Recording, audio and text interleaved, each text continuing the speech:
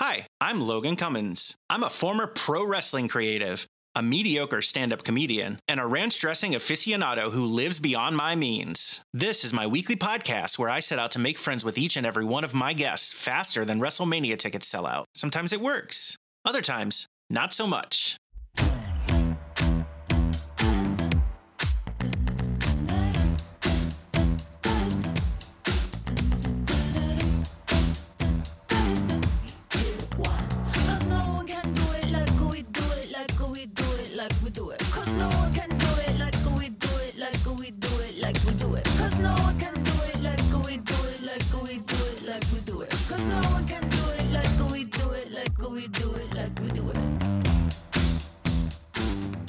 Welcome to Fast Friends Podcast, my podcast where I attempt to make friends with my guests in less time than it took for Shawn Michaels to defeat Bret Hart at WrestleMania 12. My name is Logan Cummins, and I am your host. And today's guest, I'm very excited to have on the show. He's a writer, actor, and comedian, a co-creator of the sitcom The Jams. If you're in the Chicago area, you'll recognize his voice as the voice of afternoon radio on Chicago's 101.9 The Mix. Please welcome to the show, Chris Petlak. Hello, what's up? That was a nice introduction, man.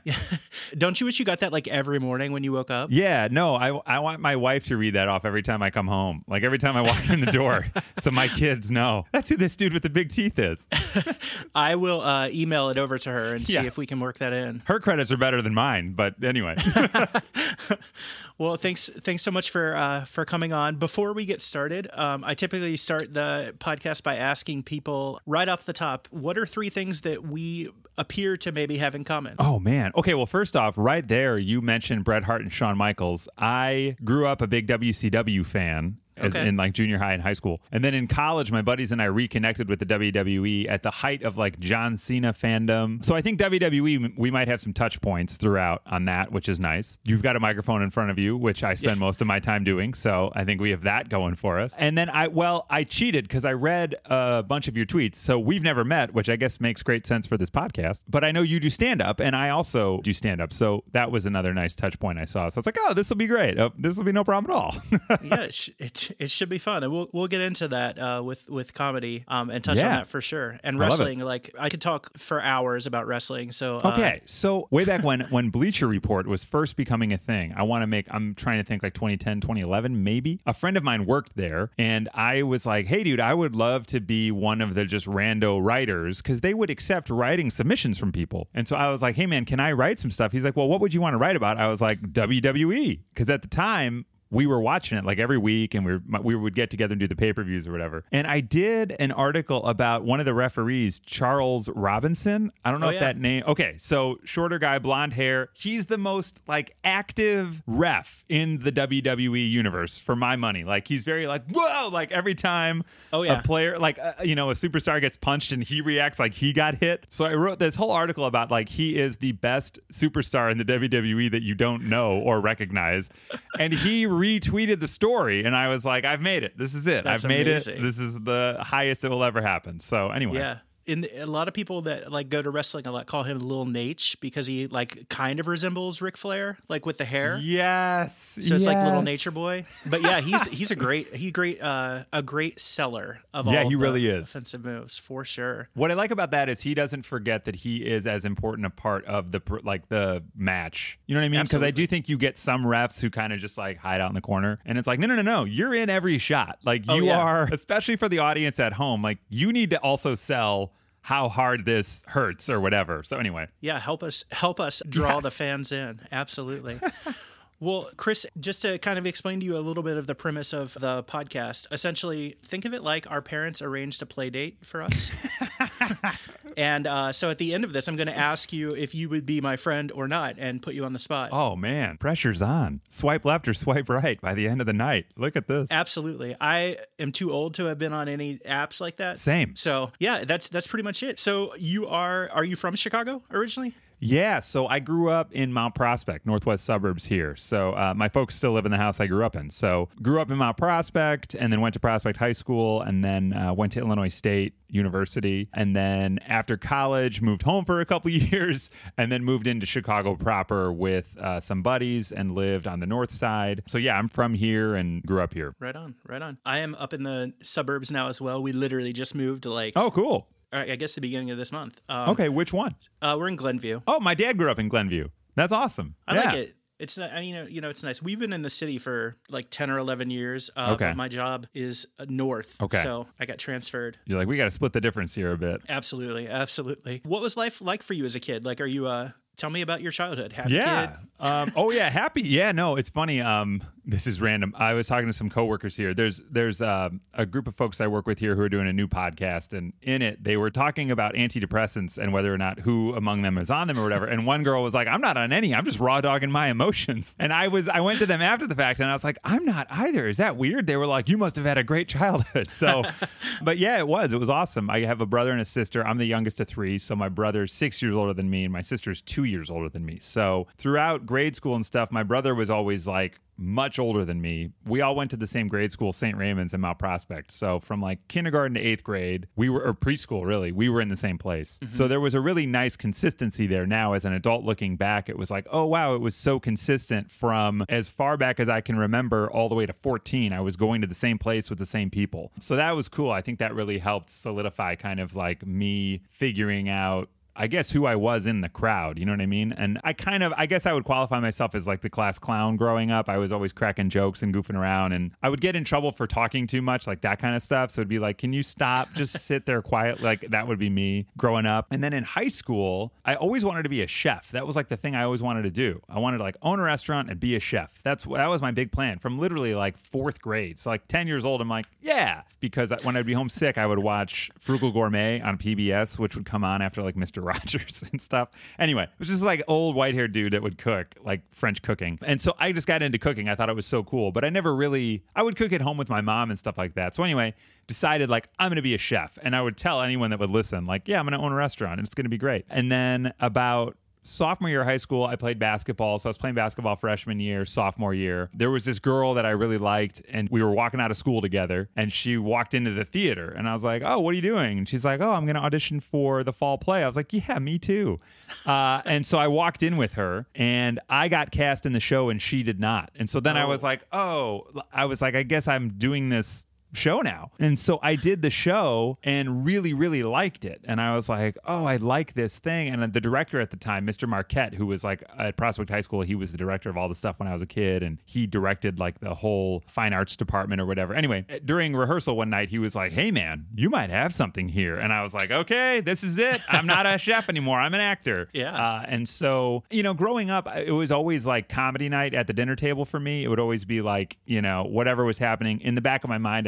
I just knew that I'd be able to like crack jokes and goof around, and my parents were cool with that, and they would laugh. And I always felt like if I got my parents laughing and my brother and my sister laughing, then it was just like that was my crowd, And so I've always sort of enjoyed getting people to laugh. And I don't know, for me, it's never about walking into a situation and saying like, I'm going to make you laugh now, or like, wanting to do it. It's just sort of reactive and goofing around. And growing up, I always had the freedom to do that. And I do think that kind of impacted me in a positive way into like adult life, and using humor as a way to get to know people and to disarm people. So I've always found that to be super, super useful. So yeah, sophomore year, I do this play at Prospect, and then by junior year, I'm doing all the shows. Senior year, same thing, and then decided to become an acting major and went to Illinois State. So from like adolescence on, it was great. Like we had a great neighborhood we grew up in, and it was kind of Wonder Yearsy, our neighborhood. It was literally like outside when the sun came up until the sun went down. And now I have a daughter. I have a almost 2-year-old. I don't know when this comes out, but she'll be 2 on the 13th of June, so we're coming up on it. And so she now it's kind of the same thing. Like we've got neighbors right next to us with a 3-year-old son and a 1-year-old, so we're like, oh my gosh, we have this little pocket of kids for her to play with, and this is exciting. So yeah, it's kind of wild how now, being all the way at the other end of like being a parent and looking at her and being like, okay, wait, how did I end up like this? We got to figure this out, because my wife is also equally like level, So I'm like, all right. And she grew up in Schaumburg, and so yeah, it's really interesting now being a parent and thinking about all that. So I guess no pressure though. The long way. No pressure. Honest to God, isn't that the truth? It's just sort of like we're all doing our best. And my parents both worked full time. Like my dad's a dentist, and my mom ran his dental office. So ran their dental office, I should say. So they have worked together since they met. They met working together. They got married. They've been together for like over 30 years. And it's like, as a couple on planet Earth, I'm not sure there's any other that has spent as much time together as they have and are still like excited to be around one another. So That's I always, saying something. isn't it weird? Yeah, it's crazy. But I've always been lucky to have that wonderful example. Now as an adult looking back at it, as a kid, you don't know. You're like, yeah, it's mom and dad. This is great. Yeah, they work Right. together. Don't your parents work together? Like, no, they don't, you know? And so now it's cool to have had that example, I think, as an adult, which is great. So Yeah, that's a lot of time. The girl that you walked into the audition with, did she ever make it in any of the plays that you were in? Oh, she did. Yeah, she did. She was super talented. We're still friends. Her name's Katie. We're still friends. She's married now to one of my college roommates, oddly enough. And they just had a baby. She's hyper talented. She's an ophthalmologist now. So yeah, she's all good. She's doing okay. Yeah, 100%. Good to know. Good to know. Aside from Frugal Gourmet, like what other TV shows were like sort of your must-watch TV shows when you were growing up? We were a home improvement household for sure. Home improvement was like the big one because everybody could watch it. Like my dad liked it. We also always thought that Tim Allen in that show, Tim the Toolman Taylor, he hyper reminded us of our own dad, like my brother and sister and I, because my dad is super handy and always likes to fix stuff. Like he built the deck in the yard, and anytime something was broken, like he has this motto, like, anything can be repaired unless it's glass. Like the only thing that you can't repair is glass. And I'm like, well, technically you can melt it down, but whatever. So yeah, he always just reminded us of him. So we all liked watching Tool Time together, which was really fun. Although my dad never tried to put like a gas engine in a dishwasher or something like that. Sure. So that, but then also like I grew up on Saved by the Bell and Teenage Mutant Ninja Turtles, the cartoon. So got into all those. And then in high school, I was a Smallville guy because I love superhero stuff. So I was hyper into that, which was great. And I had a couple buddies that were into it, but yeah. And then, yeah, WCW Nitro was like that was a heavy one for a few years there. So, but those are probably the big ones. I mean, Full House was always around. Fresh Prince of Bel-Air was always around. Roseanne, I never liked. Like, even as a kid, it felt too, I guess because of as realistic as it was, but it felt depressing to me to watch. I was like, I don't feel good watching this. I feel like, and I didn't understand it as a kid for sure. But now as an adult, having looked back at it and been like, oh yeah, they were dealing with a lot. They were like low income and they were struggling and there were all these things about it that I guess it just, even as a little kid, I was like, I don't think I like this. I don't know. It was weird. That's interesting because if you were to ask me the same question, like Roseanne was one that we watched a lot in my house. Okay, yeah. It did like resonate a lot. So I think it's funny. It's just the two different. Do you like it now? Like, can you watch it now? I haven't tried really, I think I might like it maybe. I didn't watch the new Connors either, the new one. I haven't watched that yet. And I know that's had turmoil surrounding it in the last few years anyway. I don't know. It just never connected with me, I guess, in that way. And maybe that's me like showing my privilege or something like that. But yeah, I don't know. No, I mean, it just makes sense. Like as a kid, it's, I don't know. You like, you don't, like you said, you don't understand a lot of it. It's like, yeah, it's almost just just you like it or you don't like it. Or right? you don't. Like as a kid, almost, it's like now as an adult watching things like Toy Story or like my daughter loves Frozen. Like she doesn't understand the story. She just asked to see Anna and Elsa. And so it's interesting. It's like you connect more with like the colors and the like movement of it all. But I remember loving Fresh Prince because I just thought Will Smith was like hilarious. You know what I mean? Those were the kind of the staples in our house. It's awesome. Yeah, Fresh Prince was a great show also. A total aside, because I have two nieces that are twin nieces. Oh yeah, that great. love Frozen also. But they literally just call it like Anna Elsa. Yes. Like the show. That's it. Yes, It's totally. And it's one word. It's like Anna just Elsa. one name, Anna Elsa. Yep. They're always together. Yeah. I actually had never seen it, and so I didn't know that they were like sisters. Yeah. Yeah. Oh yeah. So learn It's something funny. new all the time. In our house now, there are a handful of shows. So our daughter, she doesn't watch a lot of TV, but on the weekend, Saturday morning, because when I grew up on Saturday morning, it was cartoons, because like from 8 a.m. to 10 a.m. or whatever, the cartoons were on, So on Saturday when we wake up, I'm like, Saturday morning cartoons? You want to do this thing? And so she's very into like Mickey Mouse Clubhouse on Disney Plus. That's a big one. There's a show on Netflix called Word Party. It's just these like baby animals learning words. It's great. And then Elmo, like anything Elmo, she goes like nuts for. And a buddy and I were talking about it because he has a 3-year-old and he was like, we went to see like a Sesame Street Live thing. He was like, they brought out Big Bird and people were like, yay, all right, Big Bird. And like Bert and Ernie like, all right, awesome. Oh yeah, okay, great. And like Oscar the Grouch, woohoo, great. He's like, Elmo kicked the door down and it was like the Rolling Stones. Like kids were just shitting their pants in like amazement that Elmo was there. And then we were kicking around the idea of like a behind the stage series where it's Elmo, but he's like he's got like a little bit of Coke under his little nose, and like he's in the back and he's treating everybody else like crap because he knows like they're all here for me, and he's Mick Jagger and he's Adam Levine, and who cares about the rest of this band, you know? But then I guess that's just Avenue Q. So there you go. I was gonna liken it to like the Bad Santa movie. Yeah, right? yeah, Bad Santa, or even like the marionette puppet movie that the South Park guys made. I always forget the name of it. The police one. Anyway. I know. I can't. That's gonna bother me. Yeah, what is gonna bother me? Yeah, I'll think of it like tonight. Yeah, it'll pop in your mind as you're falling asleep. Like, absolutely. that one. When you guys do. Because for us, we also did cartoons on Saturday morning with cereal. Do you do the cereal thing, or are you like, nah? So, no, yeah, we do. So because I love cereal. So I'm still like, generally I eat a bowl. I said this once as we were doing like a meet and greet thing, and people were like, say something interesting about yourself. And I was like, I eat a bowl of cereal every day. I find that to be interesting. But some people were like, that's not newsworthy, dude. That's just breakfast. But yeah, I still love, like, I also have this thing, and I guess this ties into it, but there's a lot of stuff from my childhood that now as an employed adult, I will get because I can. Yes. So like Cocoa Puffs, Rice Krispies, Frosted Flakes, Lucky Charms. Like every time I'm at the grocery store, I'll just rotate through one of them and I'll snap it up. You know what I mean? And that's the same thing. Like I've gotten really into sneakers in the last like 5 years. And part of it was because when I was a kid, I had Jordan 5s that I somehow convinced my parents to let me get. And of course, like within 2 weeks, I destroyed them and wore them. And my feet grew so fast that I wore them for like 6 months and then I didn't fit in them anymore. So then as an adult, I was like, I need to get these. And I ended up getting Jordan 4s instead of the 5s, but one day I'll get the 5s. But anyway, so yeah, cereal is still a big thing. Like I'll let her try, Cocoa Puffs but she eats them dry mostly, just like in a snack cup, and just sort of eats them. But yeah, Cocoa Puffs are a hit. There's also this really good like Sesame Street cereal they make now, and it like has the characters on the box. So she'll like look at the box, and I grew up reading the cereal box, so we try to do that too. I love when people kind of bring back traditions, right, that they had as kids. I think that's like, we don't have our own kids, but like with our nieces, we try to do a lot of the same stuff that we did as kids, right? So I guess got them we want to get them the Snoopy snow cone maker where you like grind. Oh yeah. Yeah, I can't wait for that, because that's like so much work for zero reward. For no right? output, exactly, yeah. I do think so. Like I'm very nostalgic about childhood. Like there'll be movies that'll pop up and I'll be like, I'm going to watch that again. Like Sandlot. Like I'll watch Sandlot like once a year because it makes me feel nostalgic for childhood. And that happens at Christmas time. Like Christmas time for me is very nostalgia based. It's all about like being a kid again.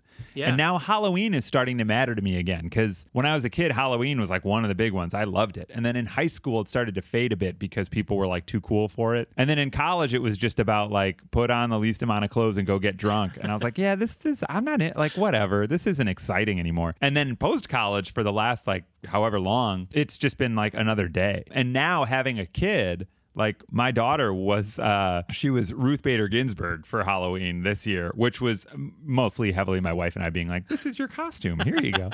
But now like next year she'll be close, 2.5, close to coming up on 3. So like, I think she'll have the idea that like, oh, I can dress up today and be something else. Like, let me pick a thing. And so it's really fun now to experience it as a parent. So I'm kind of back on the Halloween train, which I had fallen off of for a while. But yeah, childhood nostalgia. Like I just look back very fondly on my childhood, and now with a kid, it's all the more present in my mind. It makes fun, like there's a whole trend of, it's like boring, but like I think it's called like kidulting.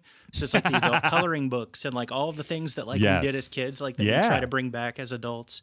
100%. So let's go back to college a little bit. You said you were studying acting. What did you have for, like, what was your vision for that after college? Oh my God, that's so funny. So my wife and I were talking about this recently. My wife is also an actor. And so, which is weird because I had never dated an actor, because everybody was always like, don't date actors until her. Anyway, so my senior year, in my head, I was like, I'm going to be Jim Carrey. Like it's fine. Like this is what's going to happen. Senior year, I did not get cast in the first show of senior year of high school. I did not get cast in the fall play. And I was like, oh my gosh, I'm signed on to go to college to be an actor. And I didn't even get cast in this high school show. Like I'm screwed. It was actually the best thing that ever happened, because it showed me that like, oh yeah, you might have been getting the leads, that's not how it's always going to work. And you're about to be a very small fish in a very big pond when you go to school. So really, it was a great learning experience. But leaving senior year of high school, in my head, I was like, well, I'll probably go to college for like 2 years and then I'll move to LA or New York and I'll be an actor and I won't graduate. That's fine, you know? And my mom and dad were both like, well, why don't you go to like a state school where you have options and you have friends? And I was very interested in the college experience because my brother had gone to U of I and I'd heard stories from him. And I liked the idea of like having a quad and living in a dorm and like having that independence was really interesting to me. And I had always imagined school as being like basically out in a cornfield at a big college. Like that's what Illinois college in my head was. And so Illinois State kind of was that. Like it was legit like cornfield college, you know? And so freshman year I got there and just like kind of fell in love with the idea of being in college. I was like, this is awesome. Like, all right, this is great. Like I'm just going to ride this out all the way. And so the idea of leaving and moving to LA or New York went away like first semester of college. I was like, oh yeah, stay here and do this. I also recognized like, you're not a really good actor yet. Like you're not very good at this. So figure this out. And so the program at Illinois State is really theater focused. So it was like theater acting. We did a little bit of TV and film for like a semester at the end. And that was kind of it. But I was always interested in TV and film. Like that's what I wanted to do. I wanted to be in movies, you know? And I had no idea, even at junior and senior year of college, like no sense of what it would take to do that. Like, oh yeah, no, there's a lot of work you have to put in. There's a certain amount of luck that has to be present. Like you have to put yourself in a place where those opportunities can be presented to you. Like all of these things that now I look back on and I'm like, oh, wow, like you had no idea. Conversely, my wife went to DePaul in Chicago and we're 4 years apart. So she's 4 years younger than me. So we didn't know each other at all throughout like college, etc. But because she went to school in Chicago, like in the city, she was auditioning for Chicago plays and television shows throughout college. Something that I had like no sense of being at like a school in a cornfield. Like I had the shows that ISU was doing to audition for that I was not getting cast in, you know? And so it was kind of like, all right, but I really enjoyed the program. I enjoyed all the friends I made, both in the program and outside the program. I loved being in college. Like I loved that. So I'm so glad I had that experience. But then I graduated and moved back home and moved back to Mount Prospect. And I was back in my childhood bedroom. And I was like, well, now you have to be an actor. Like, what are you going to do? And all of my friends, not all, but a lot, had graduated with a degree that literally like says the job you apply for. You know what I mean? It was like English teacher. I'm like, great. You type that into LinkedIn or like Indeed.com or whatever, and you look at the jobs and you apply.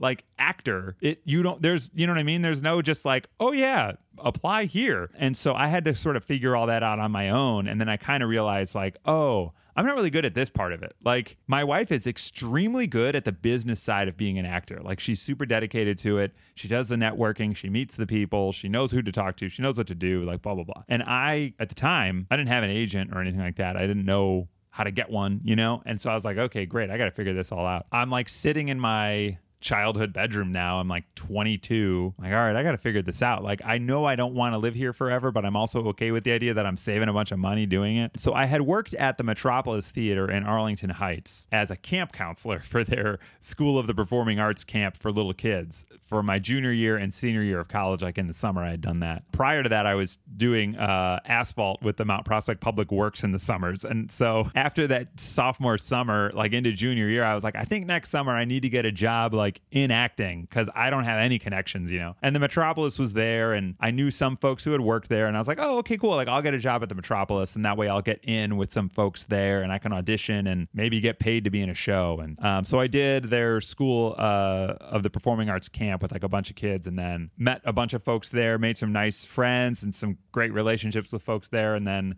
started auditioning there and ended up doing like the Diary of Anne Frank there. And I played Peter, the like Anne's potential boyfriend or whatever, you know, like that whole thing. So that was nice because I was like able to get paid to be an actor for a minute. And that was like, wow, okay, cool. Like you're doing the thing. That's great. And then in that mix, I got a job at 101.9 The Mix in Chicago, the radio station, as a promotions assistant. A friend worked there and he was like, hey, would you ever want to do this? Like, I'm like, yeah, I would love to work at a radio station because I had done a little bit of radio at Illinois State, they have a college radio station called WZND. And I had done about a semester of like what was it? It was like afternoons on Saturdays or whatever on the hip hop station. And my name was DJ Sparks because they were like, you have to have a DJ name. I was like, oh, okay. And I'm having lunch with my buddies. And I was literally like about to walk over there. I'm like, I'm about to do a radio show. I had no idea what I was doing. And they were like, yeah, you need a name. And so I'm having lunch with my buddies. I'm like, dude, I need a name. Like, what do I call myself? It's a hip hop station. Like, what do I say? And people always joked about my teeth because I have like pretty big teeth and they're pretty white. And so people are always talking about like my big white teeth and blah, blah, blah. And one guy would jokingly call me Mr. Sparkles, like just here or there. And I was like, what if we did like Mr. Sparkles? They're like, you can't go on hip hop radio and be like, hey, what's up? It's Mr. Sparkles. So we like brainstormed and I walked in with DJ Sparks. I was like, hey, I'm DJ Sparks. They were like, oh, that's awesome. Done. And so that was my name on radio in college. So when my friend after school had been like, hey, man, would you want to work at a radio station in Chicago? I was like, yes, that would be amazing. Like in my mind, I was like, if I can get my foot in the door, maybe I can meet some people because, you know, I studied to be an actor, but ultimately all I ever wanted to do was work in entertainment. Like that's what I wanted to do. And I wanted to entertain people. So I didn't always know what that meant, but I figured like if I can be in a situation where I'm entertaining people and I'm using that creative part of my brain, I'll be happy, you know? And so I got this part-time job being a promotions assistant and we'd literally be like at Verizon Wireless handing out chapstick or like in front of Jewel Osco spinning a wheel to win Nickelback tickets, like just the randomest stuff, you know? And I started to really enjoy it and made a lot of great friends and great connections at the radio station. And then after a couple years, this opportunity to be a social media manager presented itself and I applied and they hired me. So it worked out and I ended up like building a nice foundation to a career kind of just by coming in as a promotions assistant and being like, hey, I'm here and I want to learn whatever you'll teach me, you know? So it all started there kind of. The social media thing is interesting because for people that aren't in Chicago, you were definitely part of the morning show, right? Like, so yeah. It was like referred to as Social Media Chris. Yeah. So I never made the connection that like you were the same person as him. Yeah. Until like, I think it was like, because I feel like for a while you moved, right? It was like back to LA. I did. Yeah.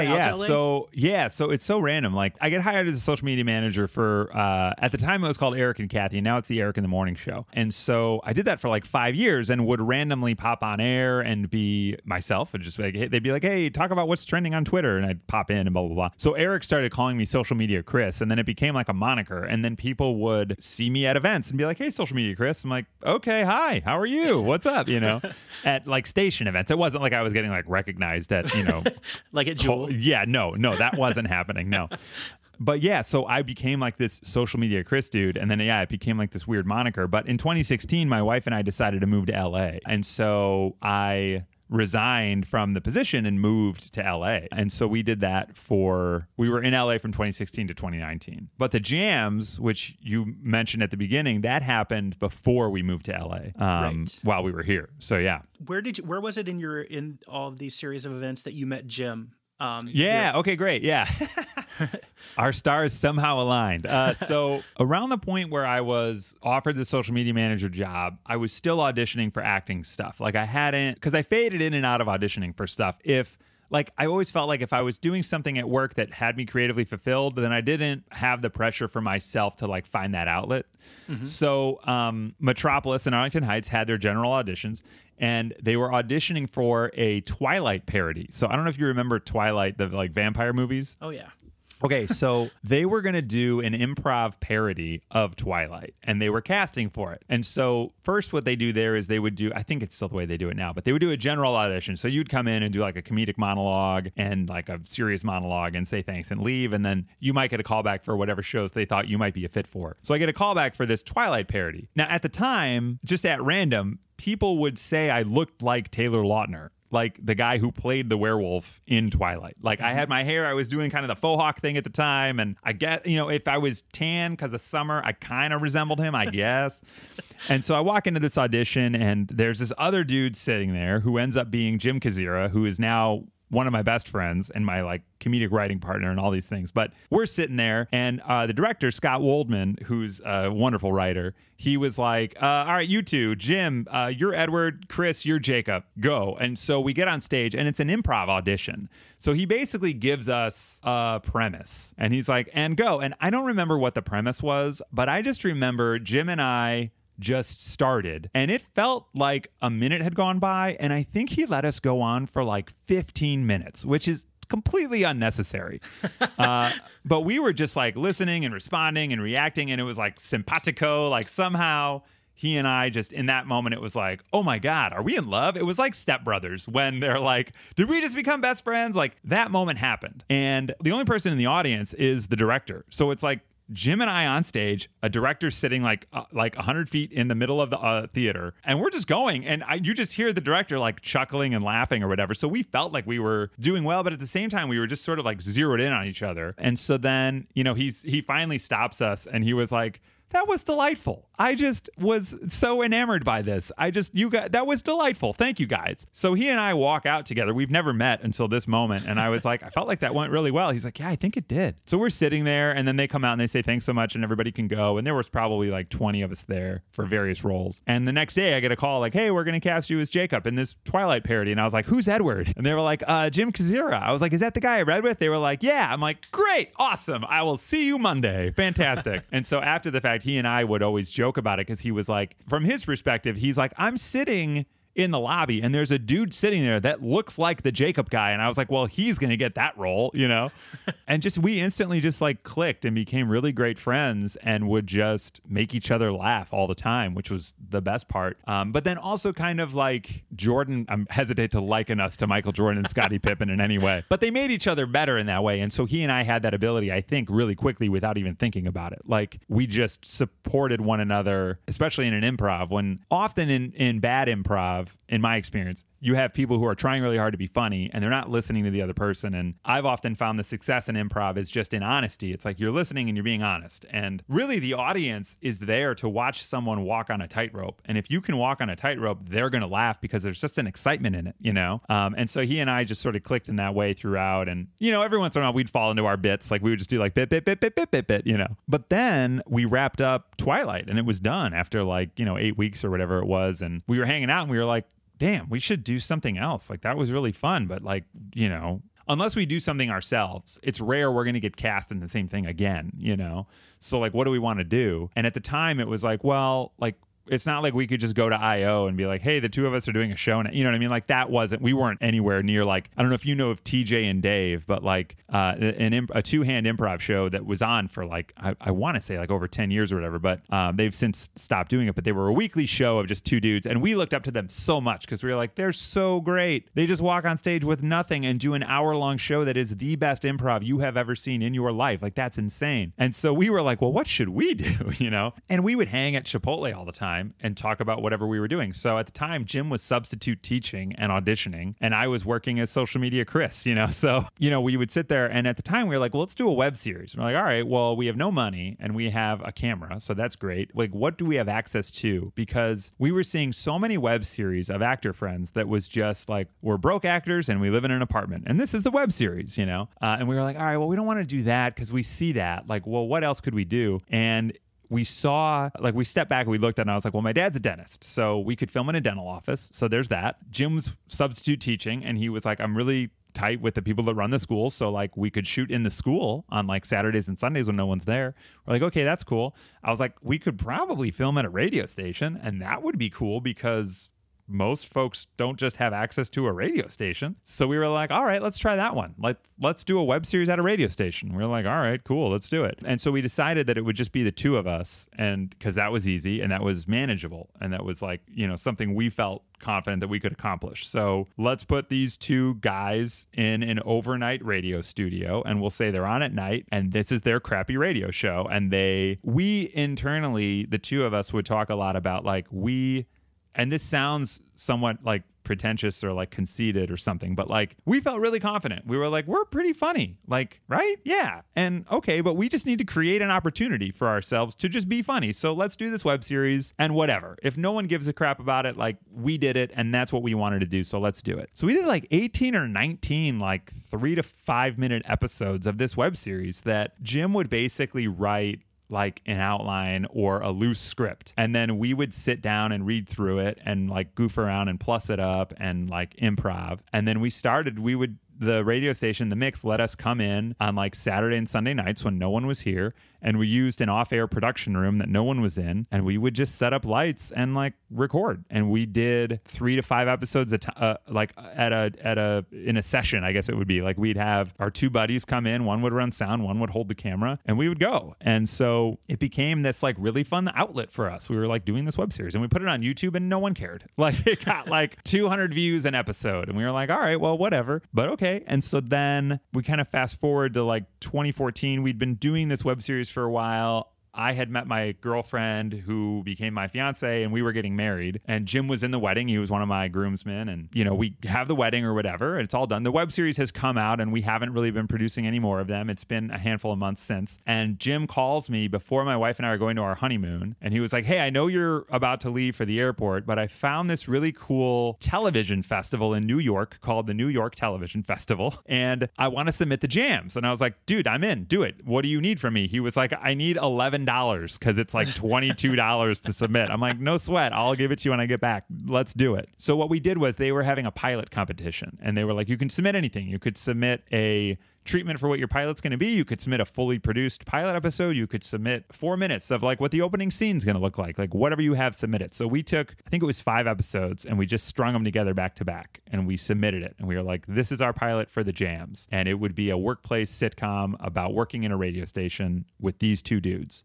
JJ, which was my character, and Fitzy, which was Jim's. And the premise was like JJ was actually pretty good at radio and really wanted to do it. It was his lifetime goal. And Fitzy was his idiot buddy who was along for the ride, but was a great like sparring partner. So great. So we submitted to the NYTVF, and my wife and I go on our honeymoon, and we kind of forget about it. And then like a month later, Jim's like, dude, we got in. I'm like, what? To what? He's like, to the NYTVF, we're in. I'm like, that's crazy. And so the NYTVF, I think at that time was in like the beginning of October. And the weekend it was, I couldn't go. Like, I was like, dude, I can't go with you because of work. Like, I can't go. And he was like, all right, well, I'll go alone, because there were meetings and opportunities. And so a part of this pilot competition was there was this distribution company called The Orchard, which I believe has since turned into something, I think it's called 1091 Pictures. But anyway, it was called The Orchard at the time. And they were going to put up money to produce a pilot. And the NYTVF was going to partner with them. And someone was going to win the opportunity to produce a pilot on a development deal with The Orchard and the NYTVF. So Jim was like, I mean, I'm going to go and I'll pitch. But there's other stuff there too. Like, should we pitch other stuff? So we come up with like 4 other TV shows,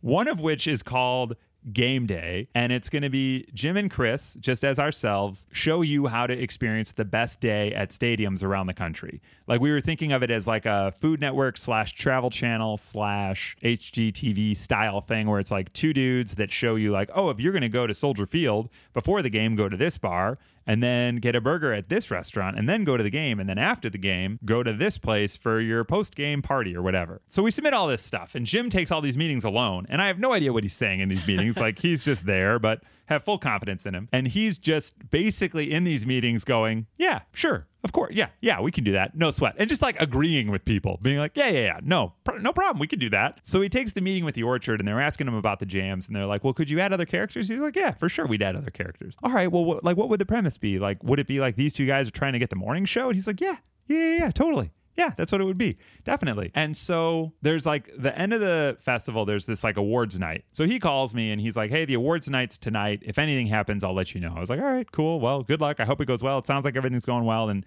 we'd been texting and talking like throughout the whole festival. I just wasn't there. And so like after every meeting, he'd be like, nope, not that one, like whatever.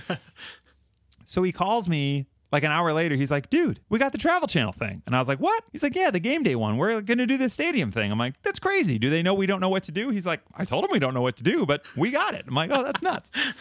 Like 25 minutes goes by and he calls me again. And now he's like blown away. He's like, dude, we got the pilot thing. And I was like, what? He's like, yeah, the thing with The Orchard for the jams. Like we won. I was like, wait, hang on. The Orchard one, the development deal? He's like, yeah, we got that one. I'm like, dude, that's the big one. He's like, what?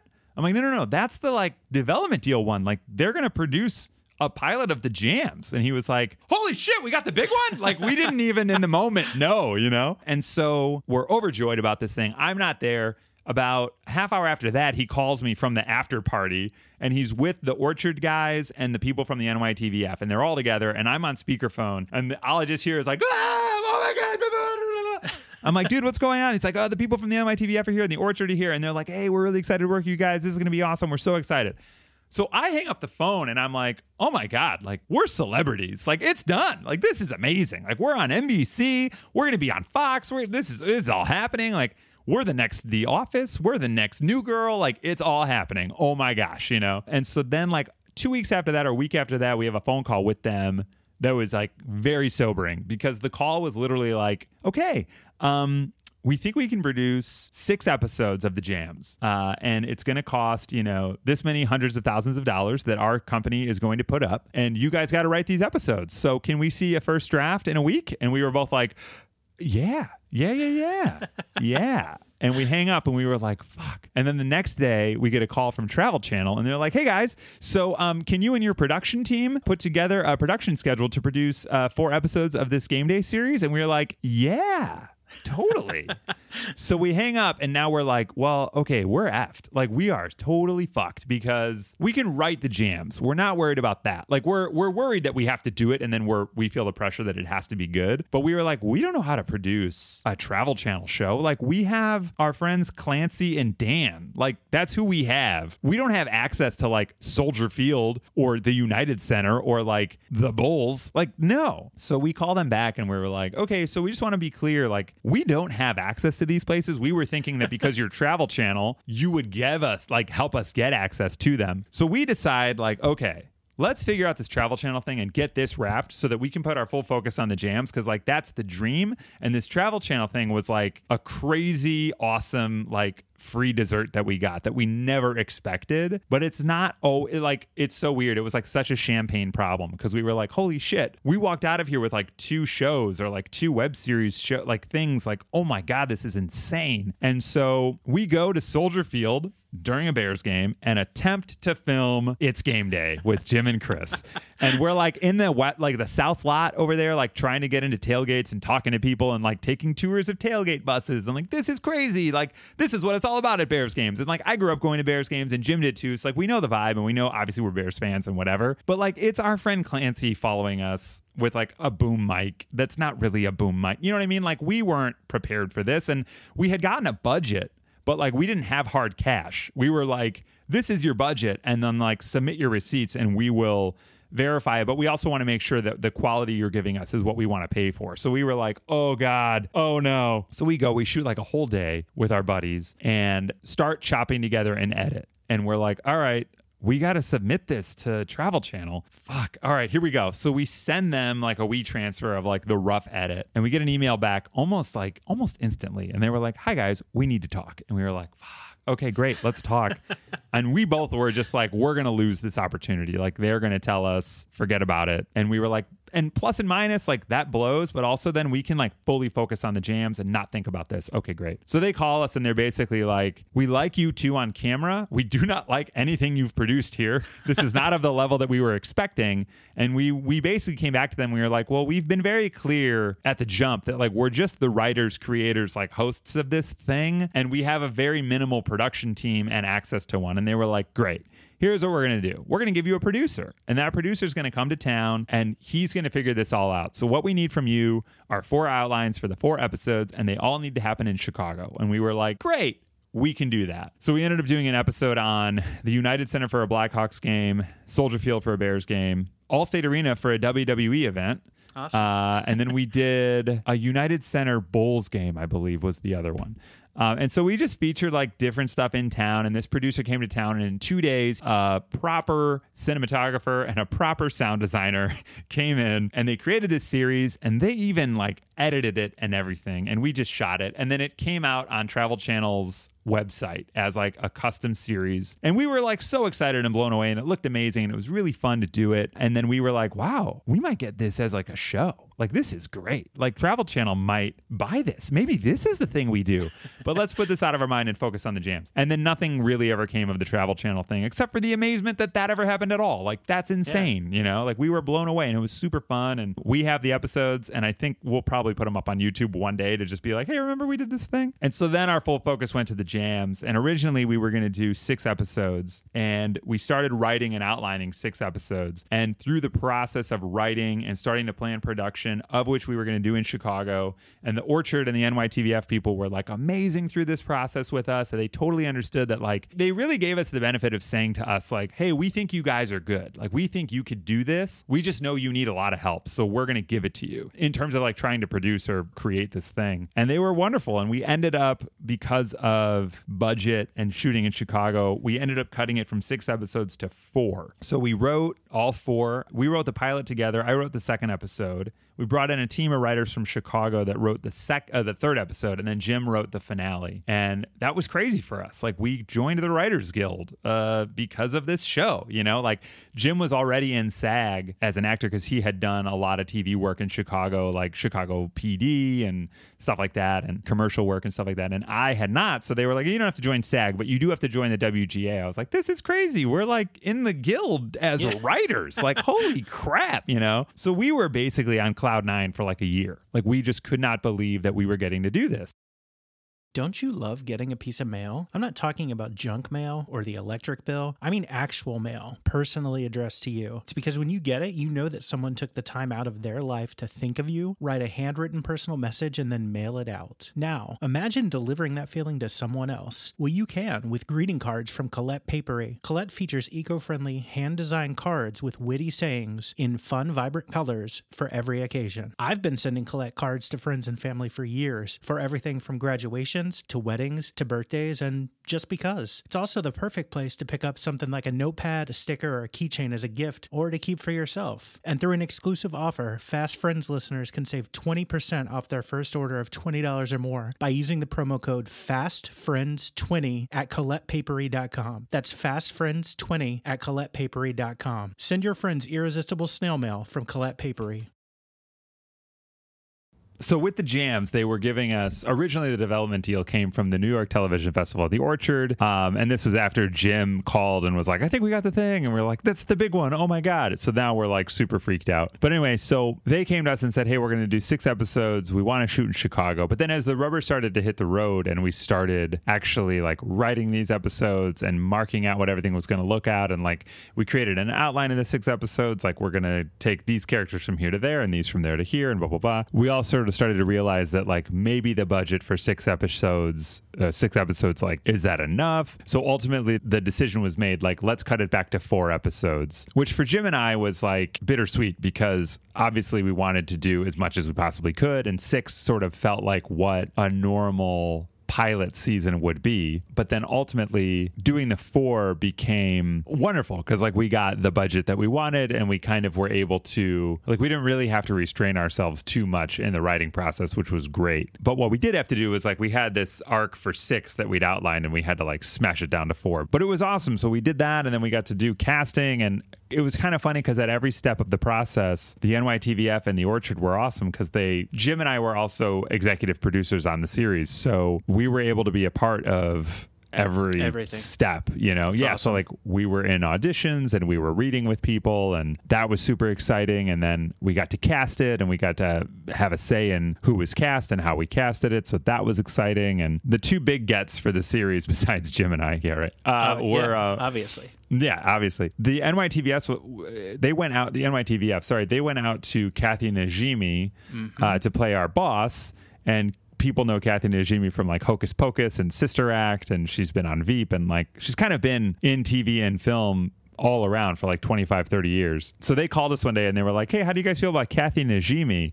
And I'll be completely honest, and if Kathy ever hears this, which I don't know if she remembers my name, but I Googled her really quick and I was like, oh yeah, I know her. And I like showed her face to Jim and he was like, that's great. This is great, you know? So that was going to be one of my questions is like, when you're writing these roles, because it's obviously everything is your brainchild, like you don't write with somebody necessarily in mind, like like I think with her especially, like, and I don't know her entire body of work, but I wanted to ask actually how it was working with her because like I grew up watching Hocus Pocus and Sister Act and all of that. Yeah.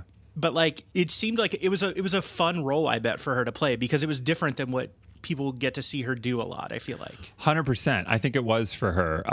To answer the first question of like, did we write with someone in mind? The role of Stanton, who was played by Michael Patrick Thornton, we wrote with MPT, as we call him, in mind, because Jim and him are friends, and through Jim, I became friends with Michael. So like Michael Patrick Thornton was always in our heads for Stanton. So that was awesome. For Dan, you know, when we got through the writing process and started talking to the NYTVF and Orchard about casting, they did ask us like, hey, we need to sort of type out, if you guys could dream cast this, who would it be? And I was really pushing to try to get Elizabeth Banks to play Dan, our boss, because I thought that'd be really, really fun. And then they called us and they were like, hey guys, we can get, like, for sure, Kathy Najimy is interested. What do you guys think? And then we got super excited about her, obviously, because it was a bit of a different spin in our minds, because we were like, oh, okay, wait, that's a little bit more of like, I don't know. It felt a little more like a matriarchal character to have her come in than like Elizabeth Banks was a little like closer to our ages. And we sort of felt like, oh, she's a little more young upstart who became our boss.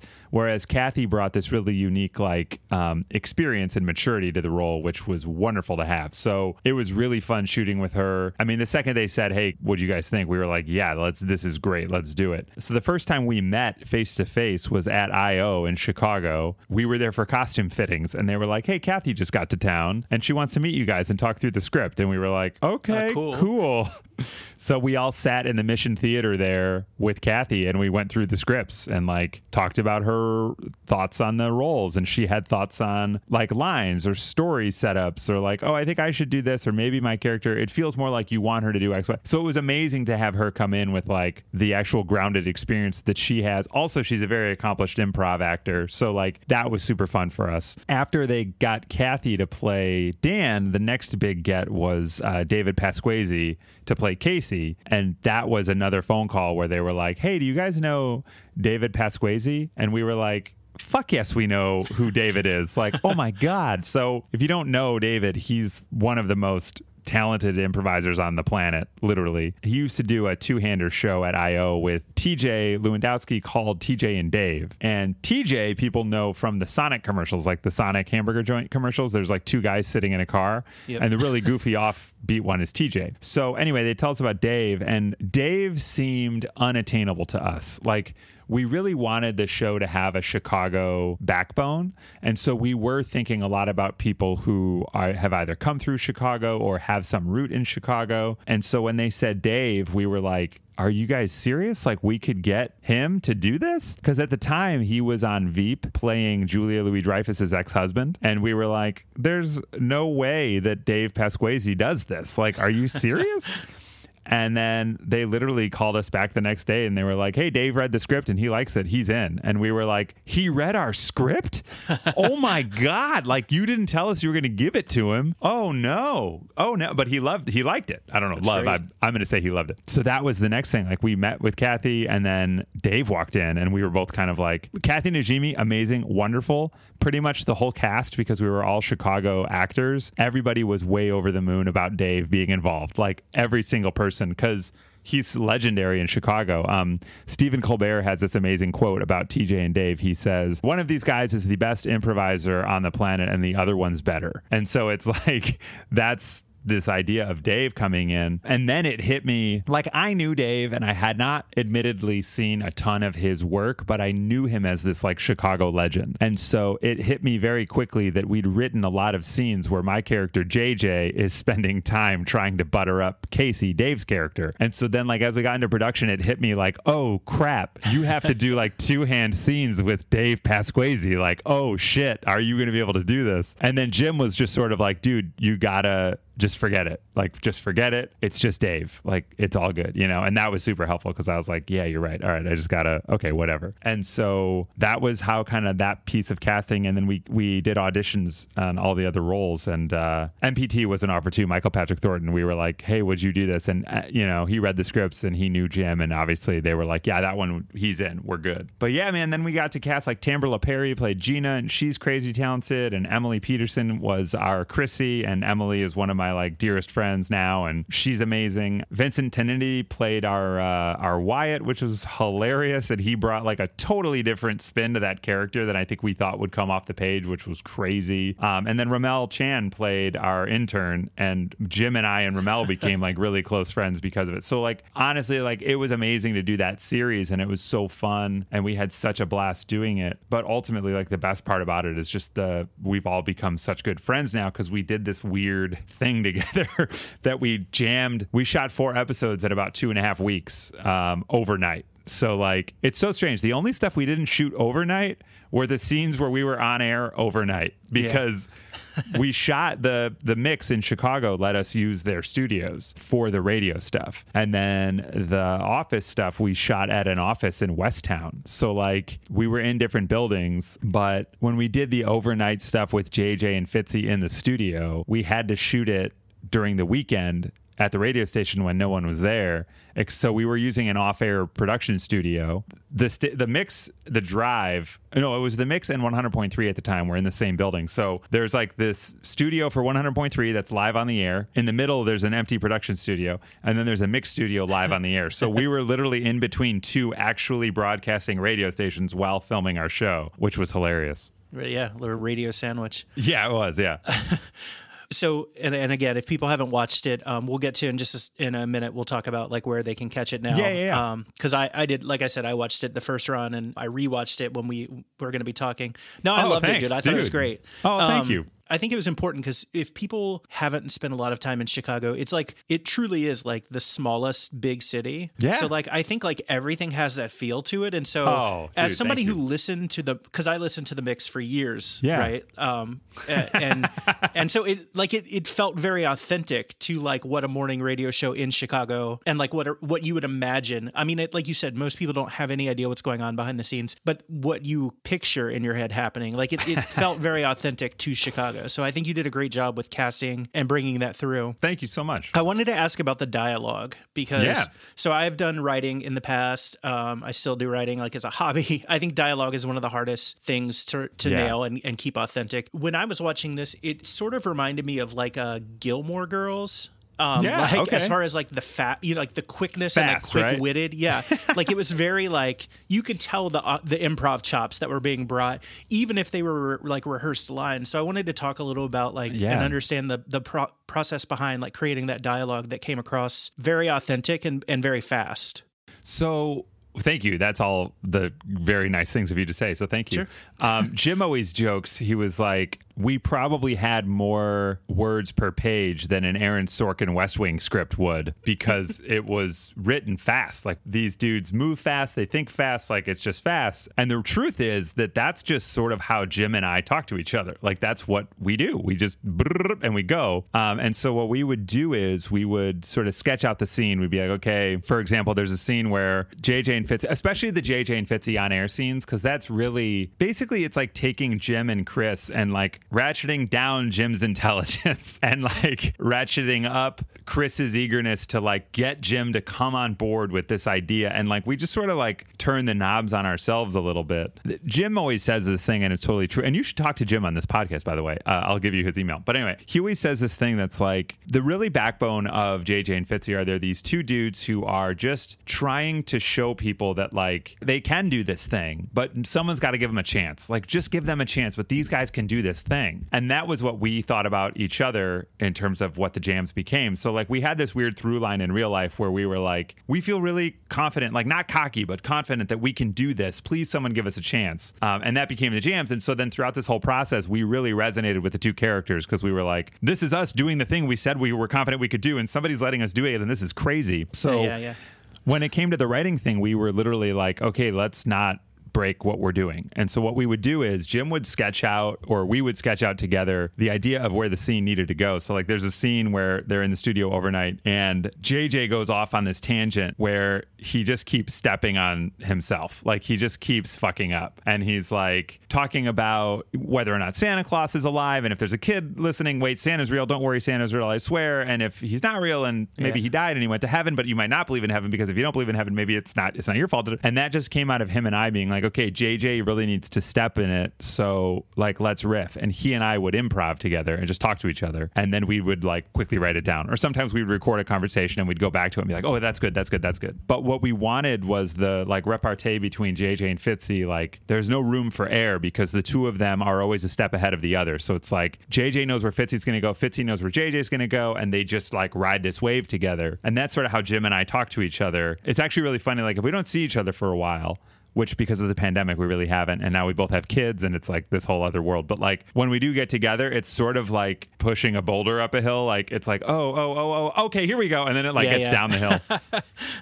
But at the time, we were working together so closely, so often. Like if I wasn't at work, I was with Jim or on the phone with Jim. And then sometimes it'd be like us and our wives, and we would be like talking about shit, and they'd be like, can we just go to do whatever?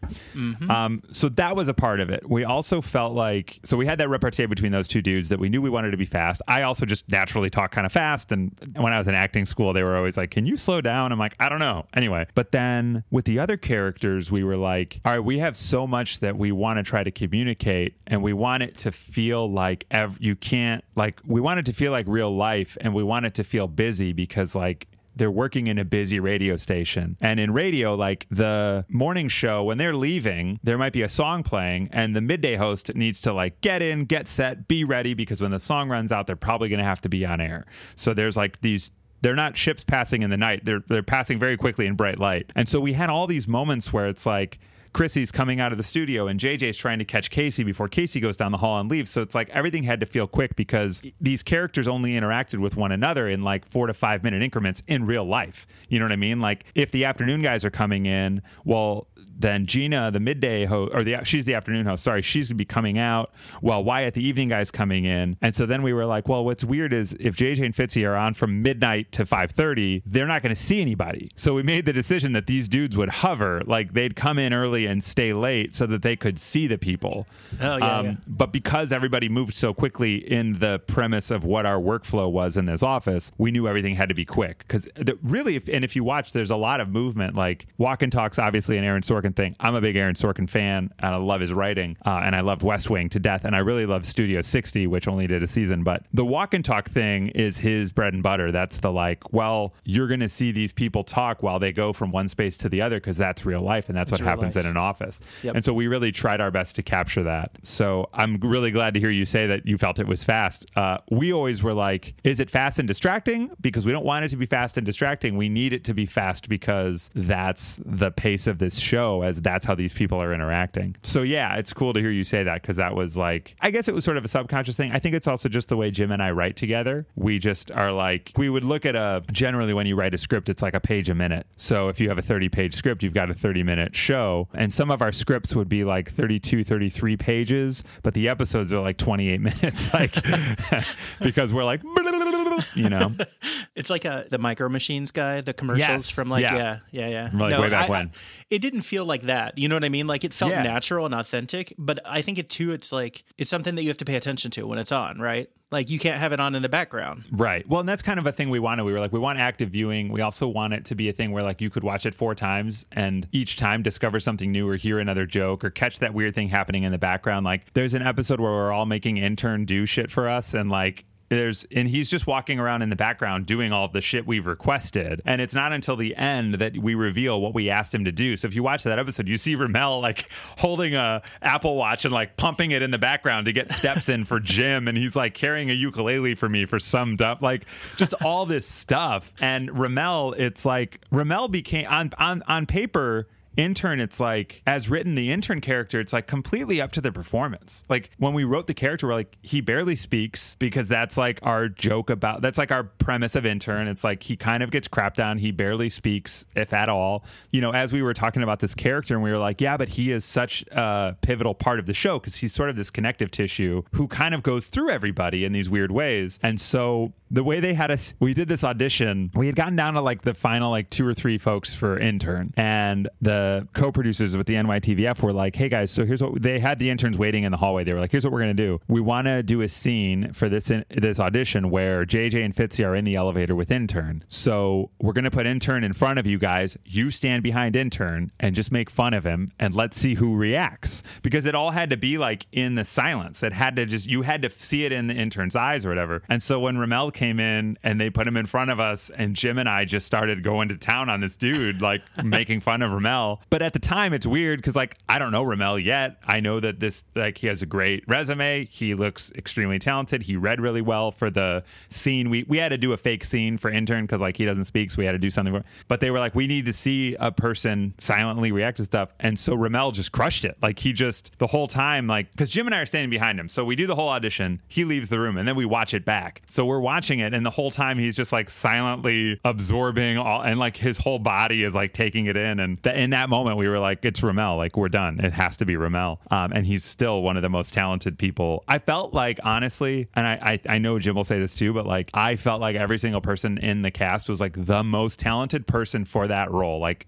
in the city, because we saw everybody. Like we saw every comedic actor in Chicago, and some of the dramatic ones, like we saw them, you know. And then we had other smaller roles where we were able to bring people back for those roles later, like, which was super fun. But yeah, like just those moments. And my wife is Amy Rapp. She's a Chicago actor. Well, she's an actor as well. But anyway, she plays my fiance Julie in the show, but she had to audition for it. Like which was weird. Like I had to go home to my wife and I was like, look, obviously we wrote this role with you in mind when we wrote it, but they're making everybody audition. It's like, you have to audition. And so I didn't tell anybody that she was my wife. Like the EPs didn't know. And then we did the scene and everything like that, and she left and da-da-da. And our director, Ted Tremper, who has gone on to like amazing things. Ted was a producer for The Daily Show. Ted just worked on the new Borat film. Like, Ted is doing big things. He's hyper talented. She left the room and he was like, yeah, I think that's our Julie. And I was like, okay, great. And our EP from the NYTVF was like, Chris, do you want to tell Ted? I was like, Ted, just so you know, she's my wife. And he was like, oh, I didn't know that. And I don't care. She's the person for the role, you know, so it was great. Made it easier to go home, I'm sure, that night. Oh, dude, yeah. Well, yeah. Yeah. Awesome.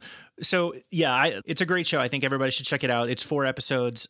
They go fast, not in a bad way, but absolutely, I would encourage people to watch it. I think so. It's kind of bounced around on streaming services. I think right now it's on Amazon Prime. Is there anywhere else that I'm missing it? That's where I watched it most recently. So it's on Apple TV Plus as well. So it was originally, the way our release worked, it was originally released on Apple, and then 2 weeks later it came out on Netflix, and we had a 2-year deal with Netflix. So it came off Netflix after the 2 years, but you can still get it on Amazon Prime. You can get it on YouTube Red. You can get it on Apple TV Plus. So like, there's no shortage of places to find it. And it's super exciting for us. There's still random days where like I get a tweet from someone who's seen it and it's like, I just watched the Jams. This show's amazing. Are there more? And you know, that sort of stuff. So it's super exciting. Yeah. What is there anything more coming from this, or is it like, do you look at it as it was a great experience? The chapter's closed now. Like, are you guys working on other stuff? What's next for you guys? Yeah, we're working on other stuff. Well, really, Jim and Ramel are working on a script right now, and I'm like coming in. Jim always jokes because we're superhero nerds. We liken everything to superheroes. So he's very much our like Tony Stark, like the brain. Like Jim literally is a joke mathematician and a script mathematician, and he is like, this plus this equals that, and we need blah blah blah blah. And then he jokes that I'm the Hulk, because like he'll sketch something out and hand it to me and he'll be like, what do you think? And I'll be like, you know, like whatever.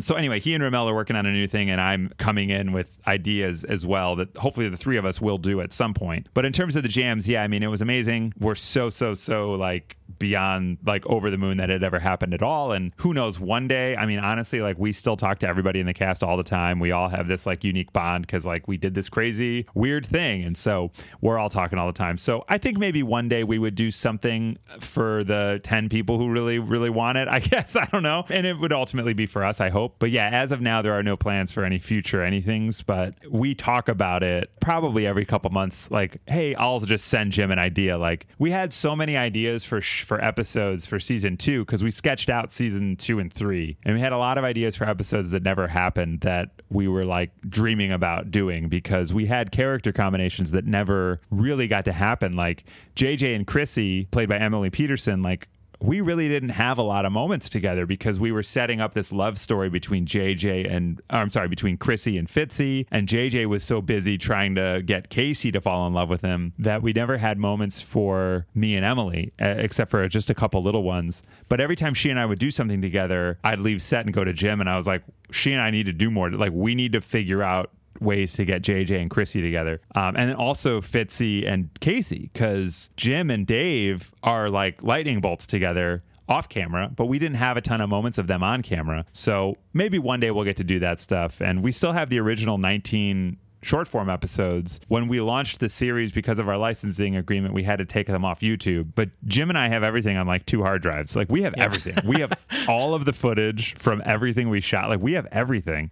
So I don't know. Maybe one day we'll do something else with the Jam specifically. Yeah, yeah. Is that a big thing in radio, like the relationships and romance? Like, not in my experience. Station? No, not in my experience at all. But we just knew that we really wanted that element as a part of it for the sake of TV, really, you know. And we felt that it was a great way to help the Fitzy character develop, was to like show this immature person who starts to sort of understand, like, oh, and then to have Chrissy sort of recognize that, like, oh, there's actually a kindness in this dude, that he's just rough and he needs to smooth it out. But no, in my experience, no, not at all. Yeah. No, I get it. Like, with story too, you kind of need that. So you're back at the Mix now, which is awesome. Yeah. In the afternoons. Yeah. Are you also still doing all of the digital stuff, like the digital content for the station? Yeah, I am. So in 2016, my wife and I decided to move to LA. So like the jams had happened, and my wife's an actor and she'd always wanted to live in LA. I felt like on my career professional side, working as social media manager here at the Mix, I was also doing social media for The Drive and for 100.3 and for the Eric in the Morning show. And I was like kind of feeling like I was excited for some new like challenges and opportunities. And so we ultimately made the decision we'd move to LA. So in 2016, we moved to LA. My first job in LA, I was Ryan Seacrest's social media manager. So I was like Ryan Seacrest on the internet for a while, wow. Which was weird and fun. And he was amazing. He was really cool. And it was really a unique thing to go from like Eric in the Morning here in Chicago to Ryan Seacrest, who was like a national brand on so many different levels. So it was wild to see that. But ultimately, it wasn't the thing I thought it would be. Like, it wasn't as creatively fulfilling as I'd hoped it would be. Again, like, Ryan was so nice to me and he was great. He was very kind. But his business is sort of a machine now. You know what I mean? Like, he's doing 1,000 things at the highest level you can do them. So there's really no other way for it to exist. And so it wasn't as creatively fulfilling for me. And I was a little more interested in like sort of starting something or working on things that weren't as fully mechanized, I guess, for lack of a better word. You know what I mean? He was this like epic product. So I ended up leaving there. And then I searched for a while for some kind of a new gig, and all the while was writing and still working with Jim, and the jams was still fresh, and like had taken some meetings to talk about other shows we were working on. And so that was all exciting and happening. And I ultimately found myself at an ad agency, starting doing social media, and then became the associate creative director there. So the cool thing was it was ad agency focused on video games. So we worked with like 2K and Sega and Square Enix, and I got to write some commercials, and I did a commercial with, I co-wrote a commercial, and Tom Holland, Spider-Man, he was in it, and Hannibal Buress was in it from Chicago. So like that was an amazing thing to do. And I got to like direct a Sonic the Hedgehog commercial, and there was just like a ton of really weird, crazy things, but it was so creatively fulfilling and fun. And my wife and I were loving LA. And then I got a text from Eric in Chicago, and he was like, hey, would you ever want to have a radio show? And I was like, yes, of course I would. That would be amazing, you know? And he was like, okay, I'm going to give your name to our new vice president. So back in Chicago, the Mix had undergone some staff changes, and they had a new VP of brand and programming, and his name's Jimmy Steele. And so Eric is like, hey, I want you to talk to this guy, Jimmy. I'm like, oh, okay, cool. And I had stayed in touch with Eric here and there, like, oh, hey, how are you? What's going on? Or like, oh, I was doing stand-up in LA. I was at the Comedy Store, and I bumped into Jeff Garland, and I was like, hey, you don't know me, but you know Eric Ferguson? And he was like, that's a good intro. Hi, how are you? I was like, oh, thank God, you know. And he's really good. Jeff's really good friends with the morning show executive producer here, John Swanson Swanee. So anyway, I would text Eric here and there, like, oh, this is what's going on. How are you? Blah, blah, blah. So we stayed in touch. So it wasn't weird to hear from him. It was weird to hear from him if he's like, you want to do a radio show? I was like, So then I talked to this guy, Jimmy, and he started talking to me about the idea of like, would I be interested in coming back to Chicago and hosting a show on the Mix? And I was like, that sounds like a dream. Like I never, like, where is this coming from? Like, okay, crazy. And we talked and talked and talked for like a few months and ultimately came to the decision of like, you know, my wife and I were about to have our first child and we loved LA. We had no idea or thought that we'd leave, but then this opportunity sort of presented itself in a really weird way. And then with our daughter coming and everything, and both of our families are here. So we thought like, all right, we can always come back to LA. Or go somewhere else. Like, let's go back home for a little while and just see what this is. And so that was in September of 2019. We moved back, Labor Day weekend of 2019. And we've been back since. And now I'm doing afternoons on the Mix. So yeah, it's crazy.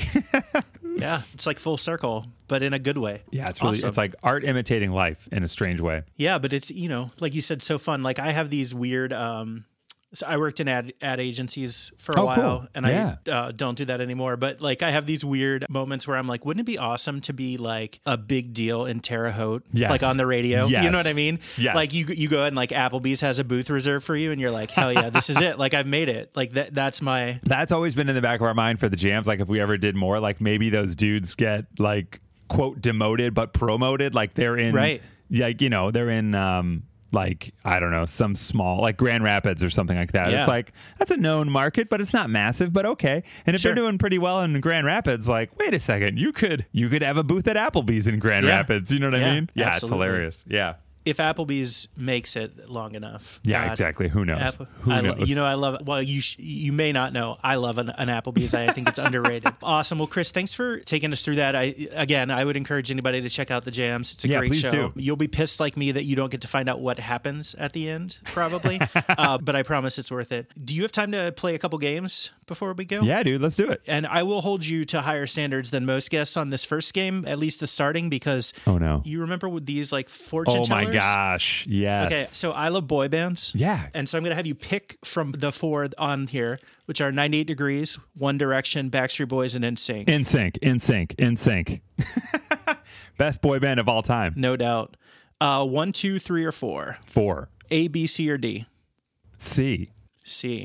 Okay, so what I'm doing here is for people that don't have a camera, there's this awesome game that I love called Ask Me Anything, and there are 4 categories of questions, and so you just uncovered yellow. Okay. Which I'm going to randomly draw 10 questions from the stack of yellow cards. Oh my goodness. This is awesome. It's pretty fun. So the yellow category is called yay or nay. Okay. I will tell you, there have been a couple that I've tossed because they come up and I'm like, I can't ask that question. But almost everything's on the table. So. Oh my gosh. I hope one of the brands I endorse doesn't come up. No, I'm just kidding. I'm kidding. Do you have one specific nostalgic smell? Oh, dude. You know what's so weird you say that? I can specifically remember the smell of the bus at Disney World. Like the bus that took us from the hotel to Magic Kingdom. I don't know why. I think it's just a cleaner, but I'll be somewhere every once in a while and I'll catch it and I'm like, what? I don't know. It's so strange. So that one first, and then secondary would be cigars. Remind me of my grandfather, but very specific cigars. I don't know anything about cigars. I don't smoke them. The times I ever have tried, I did not care for it. Nothing bad about folks that do. But anyway, yeah, like the right cigar smell will take me back to like sitting in front of his like lounge chair at their house. So yeah, those two things for sure. $100 would bet you that Eric Ferguson smokes cigars. Yeah. Oh, I would take that bet. Yeah, for sure. So the next one is, if you were in the Hunger Games, do you think you would win? Oh, dude, what a dream. I do. I want to say yes, but my fear is that I would get distracted by something and someone would sneak up behind me because I do get distracted sometimes. So as long as I didn't have my phone with me, I think I could win. But then again, I'd get lost because I do not know north, south, east, west, whatever. Like I know when we're in Chicago, wherever the lake is, that's east. But then I don't know where the lake is sometimes because I'm like, where am I? And so I don't know. It's interesting you say that because people always talk about like how there are so many, and it's like pretty much at this point with the rebuild on like a perfect grid almost. But I actually always had a really hard time. Like I knew how to get from place to place, but I didn't know, like I couldn't tell anybody else how to do it. And I would eventually figure it out. But I'm not a city driver though. I grew up in a town of 600 people at first. So cool. We'll do a couple more of these. All right, let's do it. Do you enjoy sniffing your own body odor? Oh my God, no, not at all. I really generally hope that it doesn't happen at all. Have you ever fake chugged or fake taken a shot because you were too drunk? Not because yes, I have always faked. Not always, but I do fake it. Not because I was too drunk, but because I didn't want to become too drunk. So like, for example, I've gone on a handful of the Chips Dip into Mexico trips that the morning show used to do. Yeah. Which is super fun. And when you're there with a very small group of fans of the show. So they know everybody. And often toward the end of the night, there's just shot after shot coming up or someone's handing you another thing. And so I've become very skilled at dumping the shot and not taking it. So yeah, because shots I don't care for. I like to drink like IPAs and red wine or vodka sodas. But when it comes to shots, I'm like, you know what, man? I'm just not built for it. I'm good. So yeah, I've become pretty good at that. I've done the same because of like client dinners. Yes. And when I was young, I worked in advertising. They would want to go out and it would be like their big night out because they have kids and, whatever.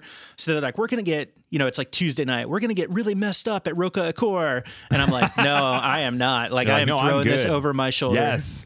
Dude, that's so funny because when I was in advertising, I never drank as much as I did in that industry, especially at conventions. It's like, okay, it's a Thursday to Sunday convention and each night you're taking a different client out. And I was just like, I worked with this awesome dude. He's still one of the most talented account directors and just funniest people I know. And he was just built for that. Like he literally was built for it. He was a tank. And I was just like, you know what, dude, I will follow in your wake. You lead the charge. Like, let's just go. Okay, so a train just went by. We had to pause. It might have gotten edited out of the podcast, right? But Train makes me think of Train the band. You know Ravinia in Highland Park? Oh, yeah. So phenomenal venue in Chicago. It's like this outdoor concert venue. They have this massive lawn. When you're at Ravinia, it's weird because most of the people at Ravinia cannot see the stage because they're in the lawn, whatever. Correct. So I didn't even know there was a stage. And I've been there like 3 times. Yeah, there's a pavilion where you can like sit. But anyway, so back in the day, I'm working for the Mix. I think this was like maybe right before or during the jams. Anyway, I get asked, they're like, hey, can you go to Ravinia Saturday night and introduce Train on behalf of the Mix? And I was like, that sounds great. I'm in. Let's go. So me and Jim and his wife, because my wife was working and not available. So the 3 of us, me, Jim, and his wife, we go to Ravinia to see Train. Andy Grammer is opening for Train. So I introduce Andy Grammer. I welcome Andy Grammer comes on stage like, high five, Andy. All right, man, have a good set. And I'm like off stage. I leave. Then Andy does his set, which was great. And I was like really into it. I was a big fan of Andy Grammer at the time. Still am. He's great. Anyway, so then Andy wraps up and I get a call. They're like, hey, can you come back to the stage to announce Train? I'm like, yep. But at this point, we've eaten all the food we brought and we've had like most of the wine we brought, whatever. So I go back, I introduce Train, I come off, I walk back to Jim and his wife, and we're kind of sitting there, and Train's like about to start. Like they had me announce Train, and then like the lights went down and whatever. And we're sitting there, and I was like, do you guys want to go? And they were like, yeah, let's just leave. So we left before Train even performed. Like I introduced the band and left before they even took the stage. So anyway, at the time, Jim could not get over how absurd it was that like the guy who'd announced the band was leaving. And I was like, well, are we bored? Like, I don't know. You guys just want to go? And no harm, no foul against Train. They're great. But we were just like done, Anyway. The thing that people listening who might not be from Chicago need to realize is that people roll into Ravinia with like a full on dining room. I mean, there's it's like tables, candelabras, blankets, 7 bottles of wine, like a 4-course meal. It's like the whole thing. And so, by the time you get to the main person that's performing, you could be ready for bed. You've already been there probably for like 4 or 5 hours. Right, people you get there super early. You got to get a good spot. Yeah, yep. For sure. The last question, random question. Have you ever dined and dashed? No, I've never dined and dashed. I don't know. It feels dirty to me. I don't know. I've never done it. Yeah, in high school one time. This is terrible.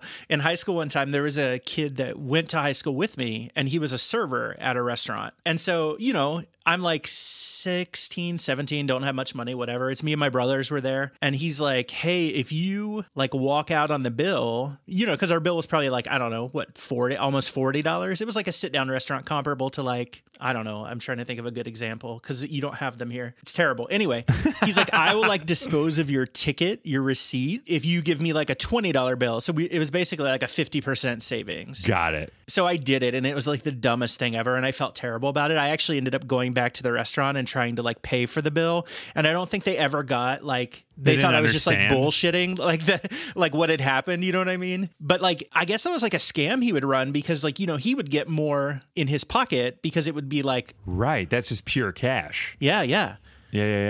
And Wow. obviously, like, now I'm like, that's so embarrassing. I can't believe I ever did that even once. But like, yeah, oh my God, I hope my mom doesn't hear this. I'm going to be in trouble. Next time I'm home, she's going to be like, we're going to go down there. Yeah. You're going to talk to the manager.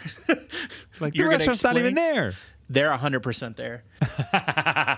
Awesome. So one more game, if you're cool with that. So Yeah, this yeah. one, and this is the pressure's on for you Oh, here, okay. only Watch because out. of your Man. radio background. Oh, so no. what I'm going to do is I'm going to ask you. I have like different scenarios, and I want you to tell me if you were making like a mix CD, what would you put on the CD for each of these scenarios or situations? I love this. Okay. What song? Okay, so let's start with this one's maybe heavy, but I think it's kind of an easy one. Wedding, first dance. I thought you were going to be like funeral. Wedding, That's first next. dance. I will go with the song we use, which was Ingrid Michaelson's version of Can't Help Falling in Love. And Okay. I can't help. Yeah, Falling in Love with You. I don't know the actual title of that song. I only know it as I Can't Help Falling in Love or Can't Help Falling in Love. But you know the one. I do know the one, but I actually don't know I don't know what it's called either. Okay. Yeah. For this one, take yourself back to Terre Haute, like where you were just at the Applebee's, and you go to the local strip club. So the stripper Oh my is taking the God. main stage at the local strip club. For sure. What's the song that they dance to?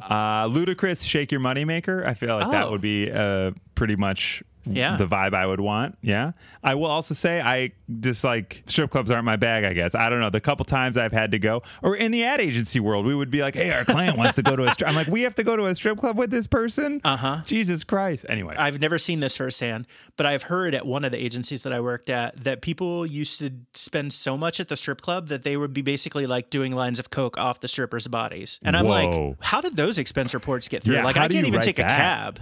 That never happened in my experience. I No, can say I that. mean, me either. But, you know, Yeah. it could all be legend. I don't know. Yeah, for sure, But for sure. I will say that agency's out of business. There you go. So there you go. The first song to get pumped up for a road trip. Oh, dude. First song to get pumped up for a road trip.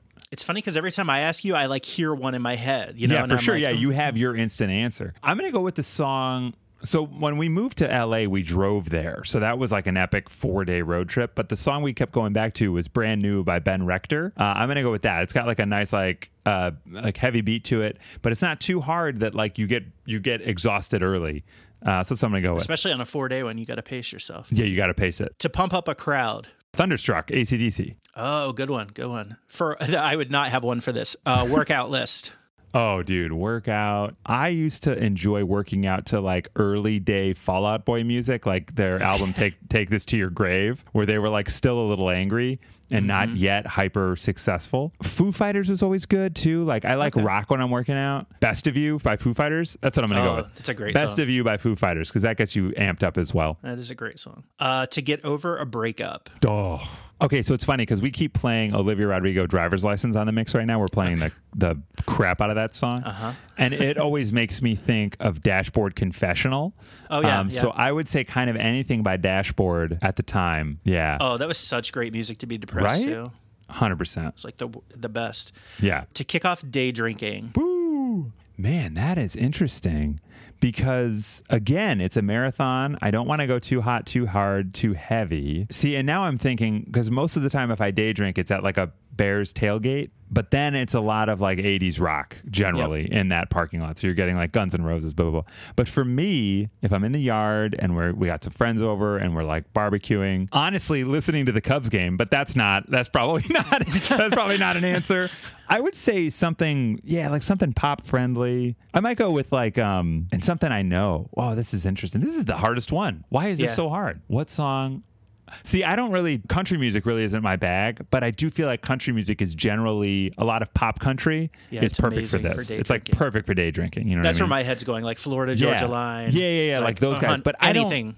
Yes, like any of that works really well. But since I'm not a massive country fan, I would go like Jason Mraz, The Remedy. I would start there because I feel like that's like pop. It's light enough where you're not going to get exhausted to start your day, but you're still like, okay, we're in a groove. Like this feels good. And you know all the words. So anyway, that's where I'm going to go. I used to love Geek in the Pink. That was such a great Jason Mraz song. And he hates. I'm a massive Jason Mraz fan. Or I would say that my fandom has cooled. But anyway, but he hates that album. He hates it. It's a great album. As as your wrestling entrance music. Dude, okay. I already said Thunderstruck because I do feel like there's a really great opportunity here to do something ironic where the crowd is like, why is he playing Creed's Higher? But I would not choose Creed's Higher. Yeah, man, I want the crowd to go. I can't do John Cena's entrance music because he already has it. And he may be coming back. Yeah, right. Hey, if the check clears. My wrestling entrance music has to be fast and strong, but also like X Gonna Give It To You from DMX. I feel like that would get like a reaction that I'd want. Yeah, you'd have to be a babyface for sure. 100%. I'd have no choice. I'd have no choice. Yeah. It'd be like, look at all the hair product. Yeah, let's go with that for now because I do feel like I also love like Ludacris is probably my favorite rapper, but all right, we'll go with DMX for now. Let's go with that one. That's it. Yeah, I think the crowd will respond. To Sing Your Daughter to Sleep. Oh, Jason Mraz has a song called Sleeping to Dream, which is phenomenal. I also sing her, oddly enough. Well, he has another song called, it's called Live High, but that song is really pretty and I'll sing that to her. But yeah, Sleeping to Dream by Jason Mraz is a great one. I've also been singing her a lot of Dave Matthews for some reason because it's just in the back of my head, which is weird and funny. I'll go Jason Mraz, Sleeping to Dream. Yeah, for sure. Two more. So unboxing a new pair of sneakers. Oh, dude, this is great. There's this band I love called Fickle Friends that a lot of folks don't know, and they're awesome. The song is called Lovesick, and that would be the song for the sneaker reveal. Fickle Friends, Lovesick, final answer. Final answer. Last one. This is a song that you get to play as you're walking out of a job that you just quit really pissed off. Oh, yeah. Oh, I love this. Ed Sheeran, You Need Me, I Don't Need You. Wow. Yeah. Have you seen Ed Sheeran live? Okay, so yes and no. I've seen him do like an acoustic set backstage, which sounds very like name droppy to say. Oh, well. Yeah, this guy's a real asshole. No, so I saw that, but I didn't have tickets to the concert. Like I was there with our radio winners, and then they all had tickets, and we didn't. So they all went into the concert, and I was like, all right, good night. So it was like Train. You're like, I'm going home. Yeah. But no, I'm a big Ed Sheeran fan, like him a lot. I play guitar and sing and stuff too. And I used to do it a lot more than I have in the last few years. But I used to do gigs in and around Chicago at like Elbow Room, or like I had this standing gig at the Hyatt Mag Mile where I'd sit in the lobby and play guitar and sing. And I had a loop pedal and I would do loops like he does. And I'd like loop vocals and guitars and beatboxing and blah, blah, blah. But it was the most soul crushing gig of all time because it was like in a hotel lobby from 5 to 7 weeknights. And so it was just like business travelers and divorcees, and that was what was in the lobby. And at one point there was like an old folks home convention or something, and there was like the first time there was a crowd, there was like 50 grandparents in there, like all eating like shrimp cocktail and drinking like gin, I don't know. And this old guy walked up to me and he stood like 3 feet away from me and he was like, "We don't want you here." While I was in the middle of a song, and I was stopped and I was like, oh, and I was like playing music. I was like playing guitar and talking to this guy off mic. I was like, they hired me to be here. Like, I don't know what to tell you. And so then the manager came over and he was like, "Sir, we've hired this guy to play music. Can you leave him alone?" And then shortly thereafter, another gentleman from that group literally stood at my microphone with his back to me, eating a shrimp cocktail. And it was the most soul-crushing moment of my performing life. Wow. Yeah, dude. Like, you guys don't like Jason Mraz or Ed Sheeran covers, or here's an original. No? All right. Tough crowd. Ed Sheeran is great. I was not an Ed Sheeran fan. I went with my wife because she wanted to see him in concert. We went for her birthday, saw him, and like respected the hell out of him. It was dude. Like you said, it was just him standing there forever, singing, amazing, playing guitar, like the looped. I like left that being a huge Ed Sheeran fan. So. He sold out Wembley Stadium for like 2 or 3 nights in a row. Just himself with a guitar and a loop pedal, and that to me is mind-boggling. Like, that's crazy. Awesome. Well, thanks for playing with us. Yeah, that was fun. This is the point in the podcast where, again, I can feel like I keep saying the pressure's on, but the pressure's on because this is the part where you get a friend request from me. And so Chris Petlak, Logan Cummins has sent you a friend request. Do you confirm or delete it? I will 100% confirm the friend request. 100%. Sweet. Let's tell the listeners where they can catch you, where they can catch the jam. Like plug. So yeah, if you want to watch the jams, which we would love that, you can check that out on Apple TV Plus or Amazon Prime Video, and I believe you can still get it on YouTube Red, so you can check it out there, or YouTube Premium. I don't even know what they call it anymore, but it's there.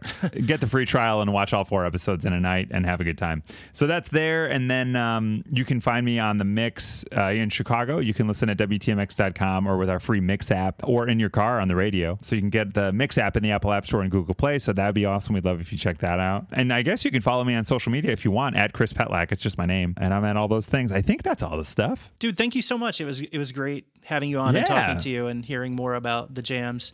Thank you. Yeah, this was really cool. I haven't, honestly, it's weird. Like, and I probably was not as concise as I've been in the past because I haven't talked about it in a really long time. So it was fun to get to kind of talk about it again. And like I said, if you get to talk to Jim, which I will tell him to talk to you, and he'll be your friend too. It was like such a crazy, cool experience. So it's fun to talk about it again. Yeah, I would love to talk to Jim. Send him my way. I will. Awesome. Thank you so much. Yeah, you bet. Thank you. Take care. Bye. Thanks for listening to the Fast Friends podcast. Don't forget to join us next week for an all-new episode. Go ahead and hit subscribe so you don't miss it. You can follow me on Twitter at Logan Cummins. And if you have a suggestion on someone that I should be friends with, go ahead and let me know at fastfriendspodcast.com.